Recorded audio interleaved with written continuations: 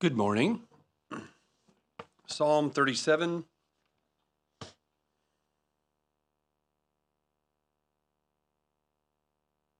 If you need a Bible, just raise your hand and I think somebody will volunteer to get you one.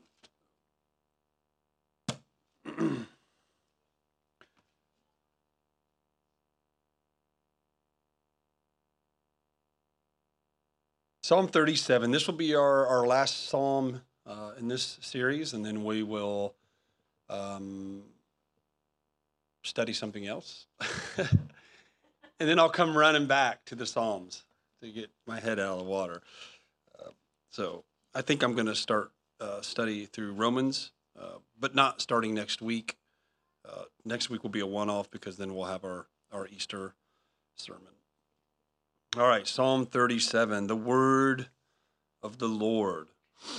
This is a psalm. You'll notice right away the genre has changed. It's wisdom literature. Very, very, very straightforward. Receive the word of God today.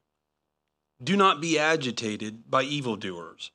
Do not envy those who do wrong, for they wither quickly like grass and wilt like tender green plants. Trust in the Lord and do what is good. Dwell in the land and live securely.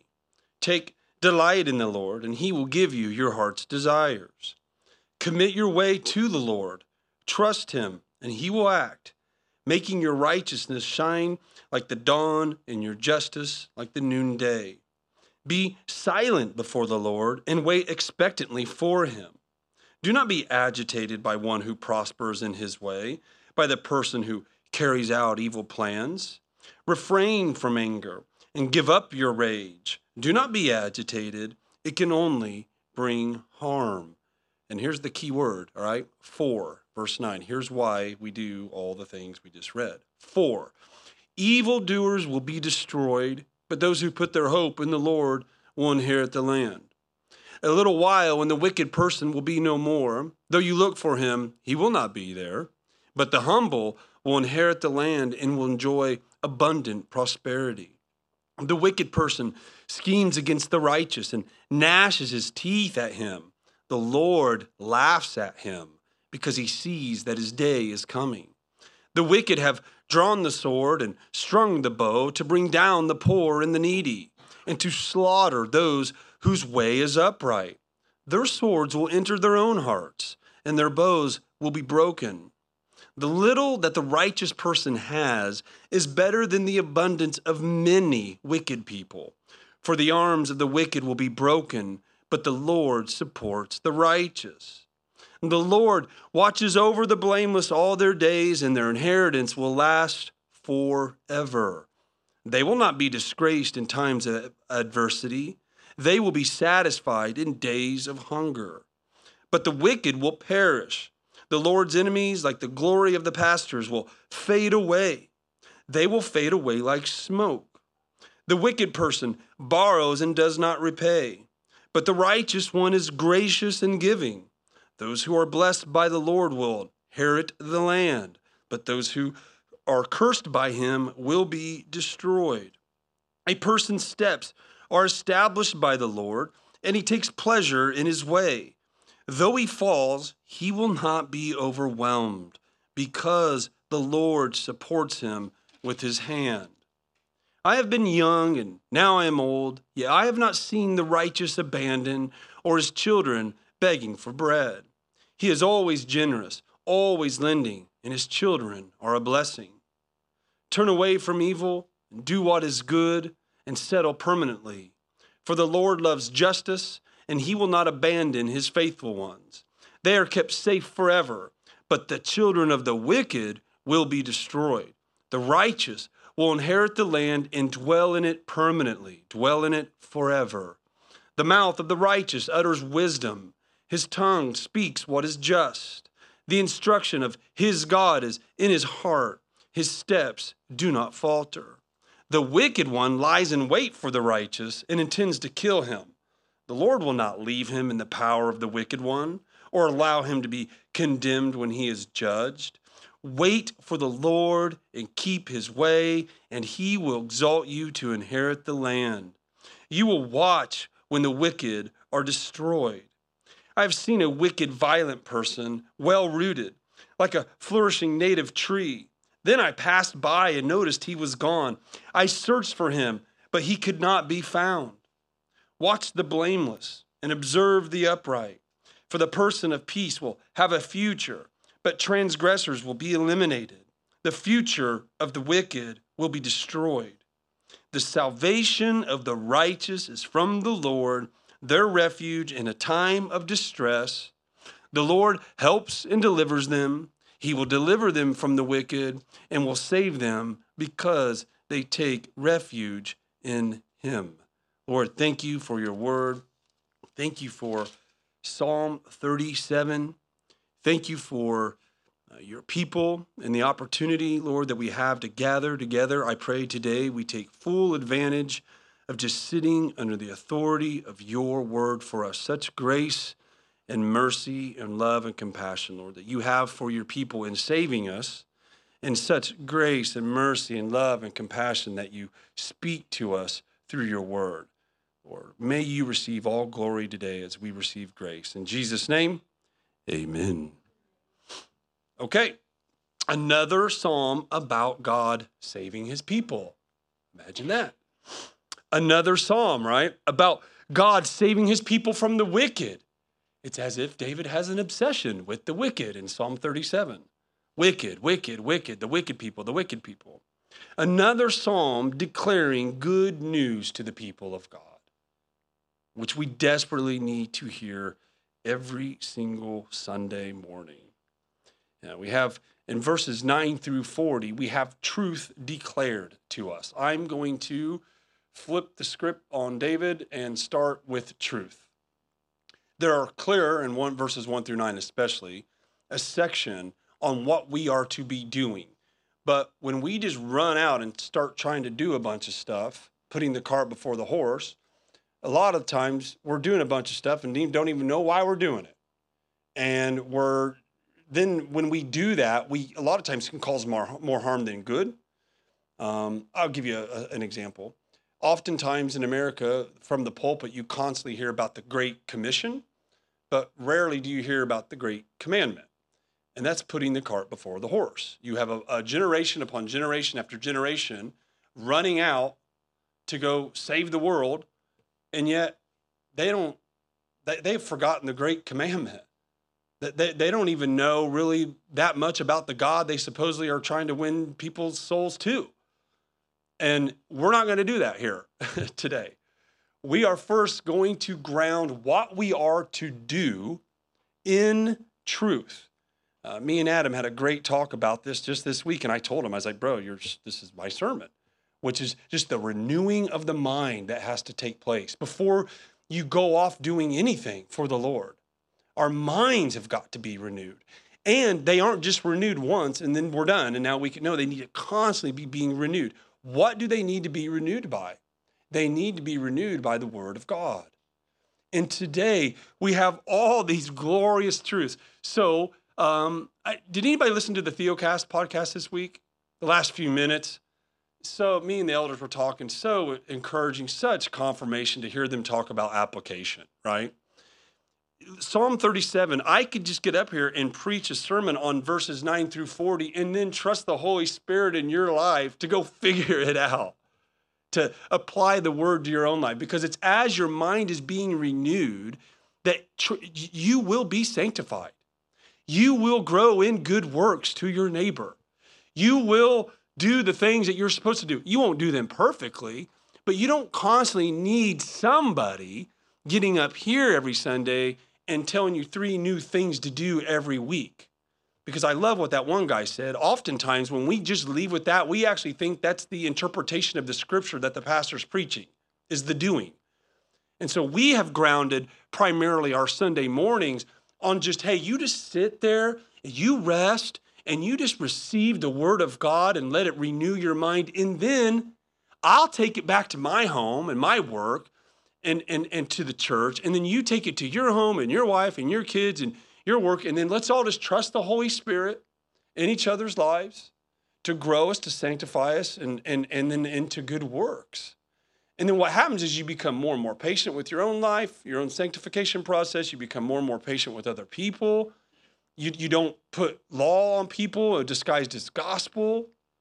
And so let verses 9 through 40, just receive it. I will make some comments, but just receive these truths, because the key word here is for. He tells us some things to do, but then he tells us why.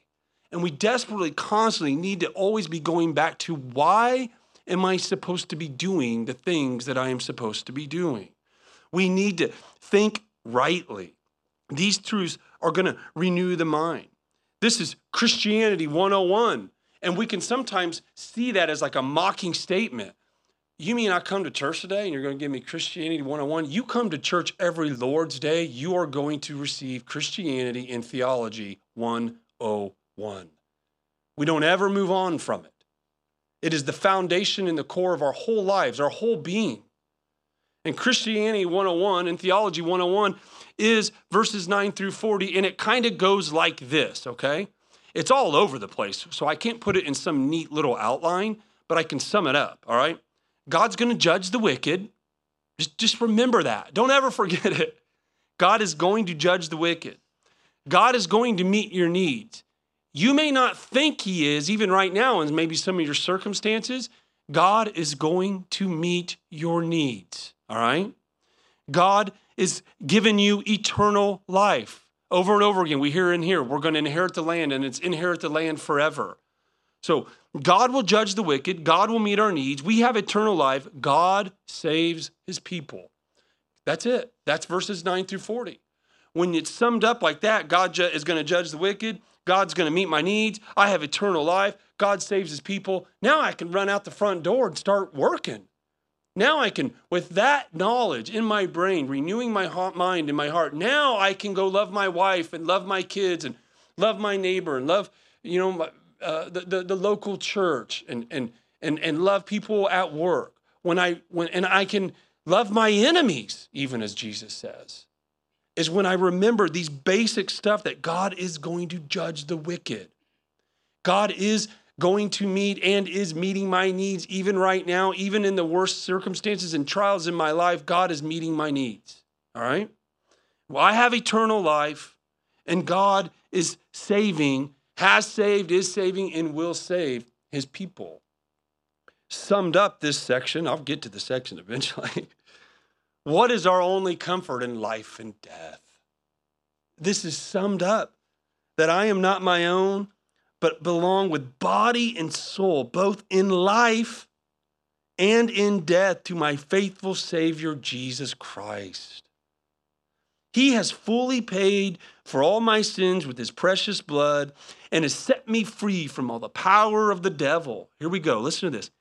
He also preserves me in such a way that without the will of my heavenly Father, not a hair can fall from my head. Indeed, all things must work together for my salvation.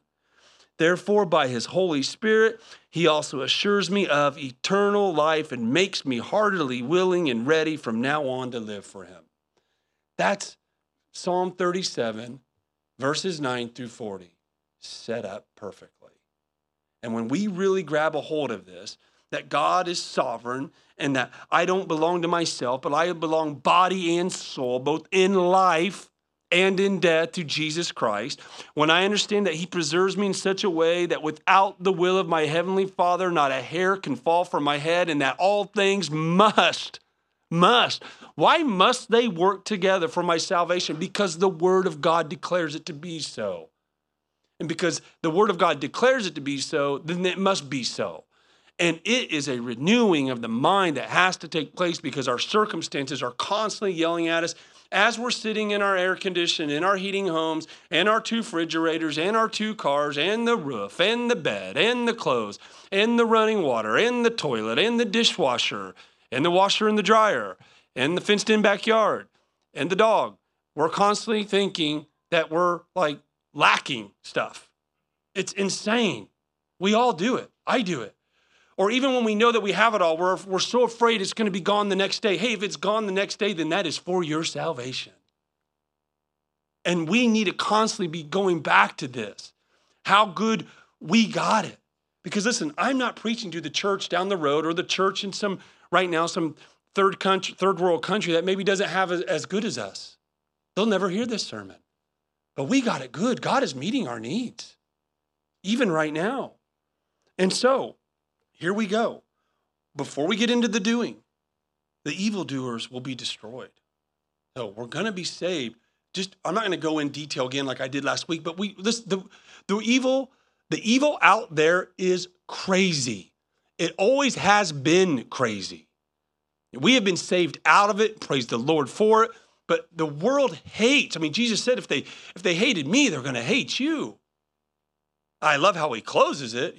Be of good cheer. I've overcome the world, but you're going to face much tribulation. And Paul says a godly man will be persecuted over and over and over again. We see Jesus' words to the disciples that they're going to go through trials and tribulations. And then we see in the epistles, they're writing in the context of people being persecuted. I mean, just read 1 Peter. And then we know throughout church history, the church is always being persecuted by the world. And yes, we're seeing it heat up even in our culture. But we need to know when we're like, okay, what do I do in light of that? Well, I'll tell you what you need to do. First, you need to know some things. The evildoers will be destroyed. But those who put hope in the Lord, us, will inherit the land. We've got to know that. We've got to know that we know that we know that we know that we know that. We've got to believe it and say, Lord, help me to believe it, because it's chaos out there. It's moral insanity out there. A little while and the wicked person will be no more. Though you look for him, he will not be there. We just see their kingdom being built. And the word of God says, hey, a little while and the wicked people will be no more. You go around looking for them, they will not be there. But the humble will inherit the land and will enjoy abundant prosperity. God's kingdom has come and is coming. We're playing the long game. That's why we love the term even slow church, slow life. Slow is smooth, smooth is fast. The Lord has come and he's coming again. The wicked person schemes against the righteous. We know this. And gnashes his teeth. I mean, this is like, I think we can sometimes say gnashes his teeth is like figurative, but have you seen these people lately? It's like they're possessed by Satan himself, gnashing their teeth at just God's natural order, gnashing their teeth at just the moral code written on every human being, gnashing their teeth in, of course, people that would believe and proclaim the gospel of Jesus Christ. But what does the Lord do? The Lord, this is out of Psalm 2. The Lord laughs at him. The Lord laughs. When the Lord sees the scheming, wicked world out there, it's fine that we would have, I get it. I'm not saying we go around and act like it's no big deal, but notice that, no, the Lord is laughing at them because he knows their day is coming. The wicked have drawn the sword and strung the bow to bring down the poor and the needy and to slaughter those whose way is upright. This is what they want to do. Their swords will enter their own hearts and their bows will be broken. That's where it's going. And the little that the righteous person has is better than the abundance of many wicked people. Now, you have got to know that so you don't, I'm getting ahead of myself, do not envy those who do wrong. Because their kingdom just keeps getting bigger and bigger and bigger. Millions wasn't enough, hundreds of millions isn't enough, billions isn't enough. A little bit of your free, it says take. And the word of the Lord comes in and says, hey, the little that the righteous person has is better than the abundance of many wicked people. Man, for the arms of the wicked will be broken, but the Lord supports the righteous. The Lord watches over the blameless all their days, and their inheritance will last forever. The exact opposite of what's going on with the wicked people. They're going to lose everything. They gain the world. They lose their what? They lose their souls. They will be disgraced in times of adversity. They will not be disgraced in times of adversity, and they will be satisfied in days of hunger. Notice days of hunger. Now, it's not that we won't ever be hungry, but we're going to be satisfied in the Lord. But the wicked will perish. The Lord's enemies, like the glory of the pastures, will fade away. They will fade away like smoke. Here one day, gone the next. The wicked person borrows and does not repay. Really? They borrow and they don't repay. But the righteous one is gracious in giving. I love little sentences like that because, yes, it talks about that we are to be gracious and be giving, and it's a fruit of the Spirit, and we're like trying to muster up all of our strength. No, this is just the way it is for the people of God. I love how, it does say at other places, but here he doesn't say, it's not a command. It's just a statement of fact. The righteous one is gracious in giving. Those who are blessed by the Lord will inherit the land, will inherit the land, will inherit the land. But those cursed by him will be destroyed. It's just the same thing over and over again. A person's steps are established by the Lord, the sovereignty of God, and he takes pleasure in his way.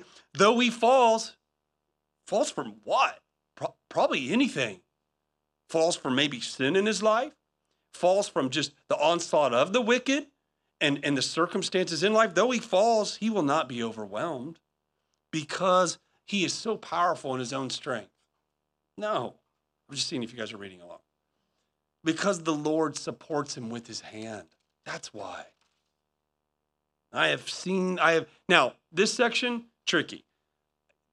I don't think David's saying that the young or that children are never going to be begging for bread. I think this is just his perspective. And he's just saying, man, all glory to God. And here's what he says. I have been young, now I'm old.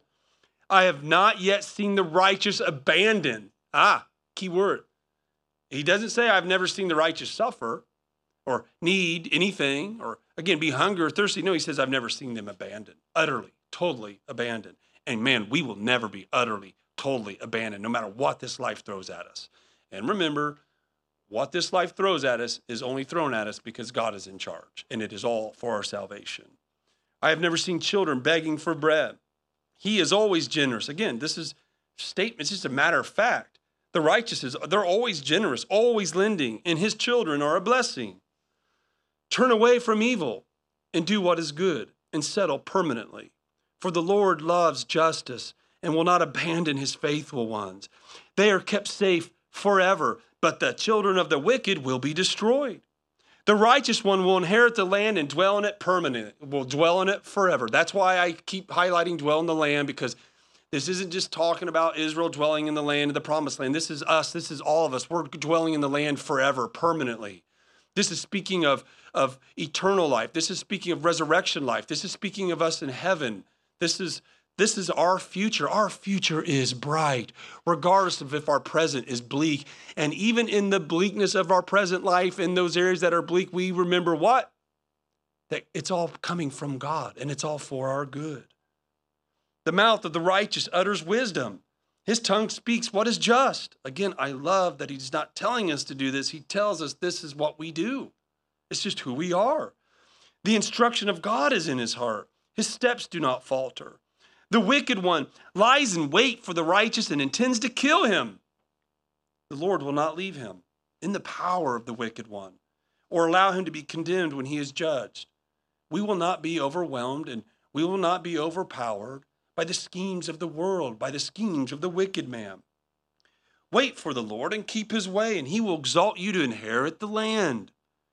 This is getting our eyes on eternal things out of Colossians. I have seen a wicked, violent person, well-rooted like a flourishing native tree. Then I passed by and noticed he was gone. I searched for him, but could not be found. Same thing over and over again, all right? Watch the blameless and observe the upright, for the person of peace will have a future, but the transgressors will be eliminated. The future of the wicked will be destroyed. Same thing, and it's all summed up right here. I could have just read these last two verses. This is what he says about the righteous people, the wicked people, and then he's going to tell us some things to do in light of this truth. The salvation of the righteous is from the Lord, their refuge in a time of distress. The Lord helps and delivers them. He will deliver them from the wicked and will save them because they take refuge in him. That's That's the 9 through 40, summed up perfectly. God's got us. Our future is bright. He is going to judge the wicked. He will judge the wicked. He's going to meet our needs in this life. We have eternal life, so let's get our eyes on that, right? God saves his people. Now, in light of all that, we get some wisdom. So we got some truth, but we need some wisdom. What do I do with all that truth? Well, he knocks it out of the park for us in verses 1 through 8. Now, this is what they call the third use of the law for the believers. Here's some guidance. What are we supposed to do in light of the glorious truths? We need wisdom to know how to use truth, how to apply it to our lives. And we have his word. And here, I'm going to go on a tangent real quick. I'll try to reel it back in. This is good news for us. I know it's the law, but it's good news for the people of God that we have these verses here, that we have the commands of God, because we don't have to figure it out ourselves. We don't have to look at the landscape out there and be like, all right, what am I supposed to do? How am I even supposed to think? No, we don't have to try to figure it out. We don't have to try. I did this last week. I'm going to do it again. I'm dropping these little hints. You can ask me questions later. We don't have to take what's going on out there and then do what so many Christians do, which is try to figure out God's will for their lives by trying to figure out which voice in the head is God's. This is good news. None of the voices in your head is God. The voices in your head are you. And so you just get to relax and chill and go to the Word of God to decide or to declare and find what his will for you is in life. And here it's beautifully laid out for us. These commands are, again, God's grace to us. God's law is a guide for his people. Free in Christ, the condemnation of and not under the condemnation of the law. We now love the law and do the law, the commands of God, with gratitude for all he is and all that he's done. And then we just say, Lord, help. And these commands are beautiful. Do not be agitated by evildoers. And why? We already went into the why. So we know God's got it all. He's got us. He's going to judge them. Our future is bright. Therefore, don't be agitated. Now, he uses the word agitated several times. Don't be freaked out. I think agitated is maybe a little, it's kind of a little annoying. No, this is a strong word. Don't be consumed. Don't be overwhelmed. Don't be freaked out. Don't be stressed out by the evildoers. Do not envy those who do wrong. Don't envy them and what they have. Why? You know why. God's going to judge them and take it all away. And we get everything. So we don't have to envy them. They're going to wither quickly like grass and wilt like tender green plants. Why would we envy that? I don't know, but we do. Trust in the Lord and trust in the Lord. Wait, how? Why? For he's going to judge them. You have eternal life. He's going to save you. He's going to get them. It's going to be all good. Therefore, trust in the Lord and just do what is good. Dwell in the land and live securely. Take delight in the Lord. When we're freaking out over the evildoers and being agitated and stressed out, it's almost as in like it robs us. Our mind is on that and we can't even delight in the Lord because we're, in a sense, we're not, but air quotes, delighting in we're just consumed. We love drama. We love fear. For some reason, we're attracted to the very things that are just robbing and stealing and killing our joy. No, take delight in the Lord, and he will give you your heart's desires. Delight in the Lord, and you're going to get the $1 million. Did I just say that? What does that mean? Delight in the Lord, and guess what? Delight in God, and you will get God. You will get God. You think you need all that stuff, and you wish you had all that stuff. Again, another side tangent. Most of the people out there, the world, okay, that looks like their life is perfect because you only see Instagram and Facebook and Twitter posts and Pinterest, and they're always on vacation, and you're working and trying to just barely get by, and you don't even know what's going on in the homes of most of those people. I mean, just on that pure fact alone, you think you want their life. You don't know how the wife is treated. You don't even know, you don't know that couple you want to be is about ready to get divorced because the husband's cheated on the wife and the wife's cheated on the husband, and the kids have never been told I love you by their parents, have never been told I'm proud of you. You don't know. So we're envying a bunch of stuff on the outside. We don't know what's going on, but we do know what's going on generally in the heart of the wicked, don't we? Read verses 9 through 40. I don't want that. So we don't. We delight in the Lord. Commit your way to the Lord. Cast your burdens on the Lord. We have burdens. Just don't be overwhelmed by them. Cast your burdens onto the Lord. He will act. He will act. He will. Making your righteousness shine like the dawn, your justice like the noonday. Because God gets the last word and the last laugh, you in Christ will too. You will not be condemned by the evildoers. He said, I don't know what verse that was, but it's in this psalm. You won't be. You are going to be vindicated. Be silent before the Lord and wait expectantly for him. He's going to act.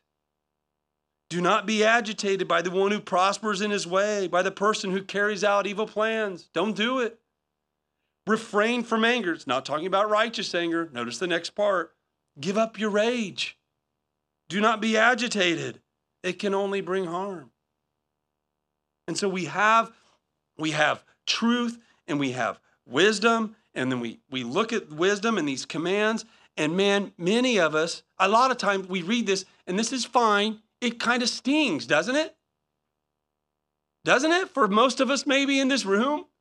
I mean, most of us, some of us, we're not doing this very well. And that's the first use of the law to believers is, man, do not be agitated by evildoers. Fail. Do not envy those that have everything but are doing wrong. Fail. Trust in the Lord and do what is good. We're growing in that, but none of us are doing it perfect. Take delight in the Lord. Commit your way to the Lord. Cast your burdens on the Lord. Man, all I'm doing is just like running around in my mind all the time. I'm casting my fear onto my wife. My wife's casting her fear onto me. Fail. Be silent before the Lord and wait for him. Don't be agitated. Don't be agitated. Don't be agitated. Fail. And it's like, man. But the Lord has done all this perfectly for us. So we don't have to condemn one another. We don't even have to come to this and be like, well, I'm just gonna sit up straight and act like I'm doing this perfectly. And we also don't have to be overwhelmed by the fact that we're not doing it perfectly. I mean, here's Peter with a Psalm 37-like message. Again, if you're reading that and you're like, I'm doing pretty well. Well, I'll read this to you and let's see if you're still doing well. Dear friends, don't be surprised when the fiery ordeal comes among you to test you, as if something unusual were happening to you. Fail. Instead, rejoice as you share in the sufferings of Christ. Fail. Let those who suffer according to God's will entrust themselves to a faithful Creator while doing what is good. Fail. So what do? I go home. The pastor tells me to go home and suck it up, buttercup, and get better. And then I'm just going to what? I'm going to still have like wins and losses and peaks and valleys and do a little bit better, but then fall back on my face. But then I can't admit that I did that because then now maybe I'm not even saved. I don't want to hear, get away from me. I never knew you because I'm not doing this well. Examine yourself to even see if you're in the faith.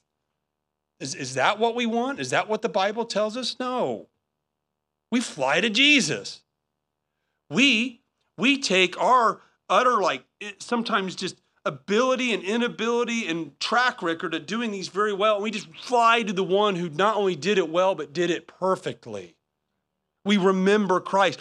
We fly to Jesus. We remember that Jesus fulfills the commands of Psalm 37 for us. Peter says this, you were called to this suffering because Christ also suffered for you. Now, he does say leaving us an example, but he suffered for us, that you should follow in his footsteps. He did not, here we go, here's him fulfilling Psalm 37. He did not commit sin. No deceit was found in his mouth. When he was insulted, he did not insult in return. When he suffered, he did not threaten, but he entrusted himself to the one who judges justly. Jesus did that, and he did it for us on our behalf. And his life was one of suffering too, not just his death. He was a man of sorrows. He understands your sorrows. He understands. He's walked through this. We don't have a high priest who is unable to sympathize with our weakness, but one who has been tempted in every way as we are, yet without sin. Therefore, let us approach the throne of grace with boldness so that we may receive mercy and find grace to help us in our time of need.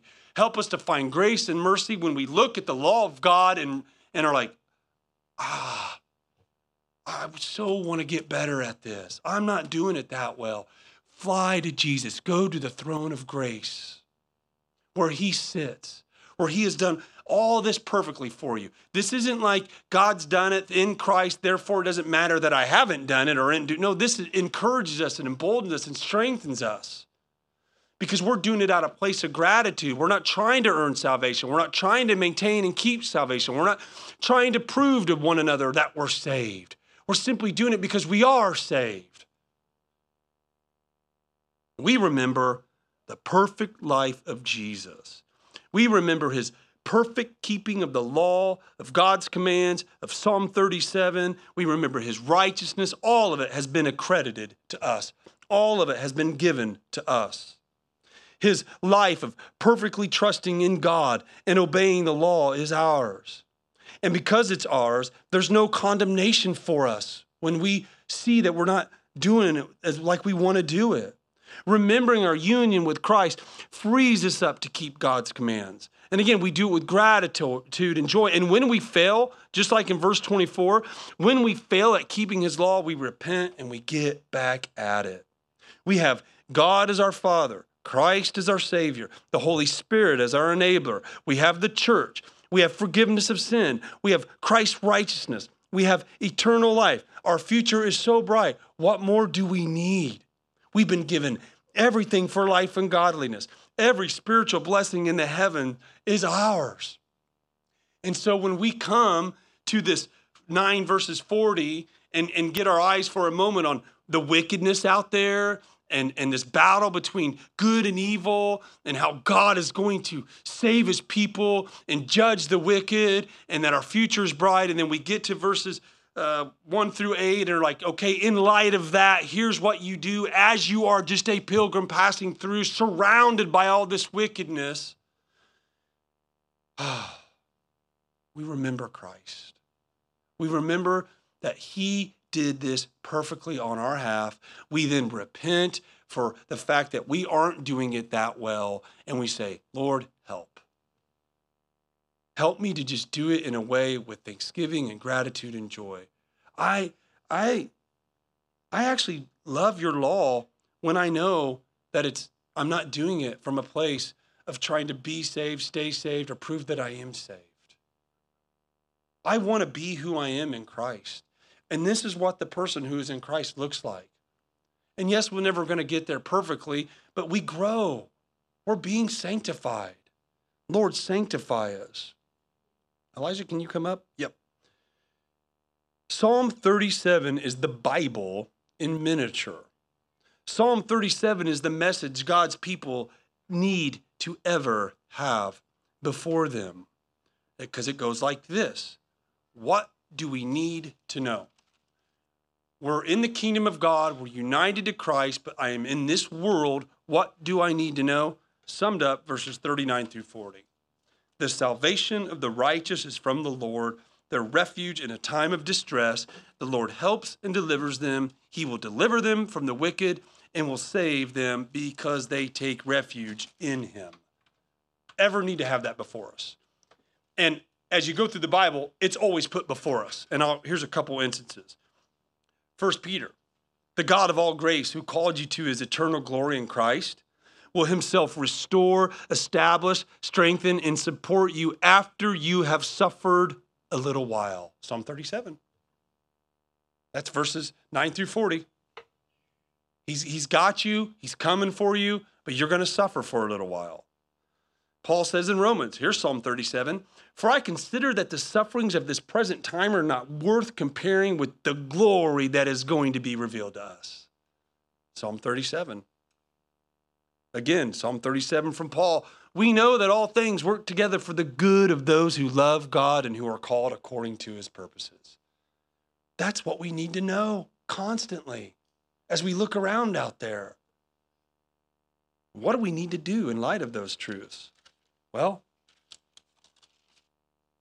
do not be agitated.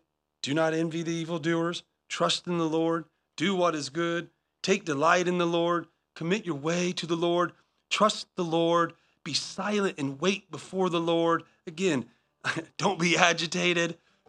Refrain from anger. Give up your rage. Don't be agitated. Don't be agitated. Don't be agitated. Don't be agitated. Don't be freaked out. That can best be summed up in verse 34. Wait for the Lord and keep his way, and he will exalt you to inherit the land forever. And so we rest. We see the world out there.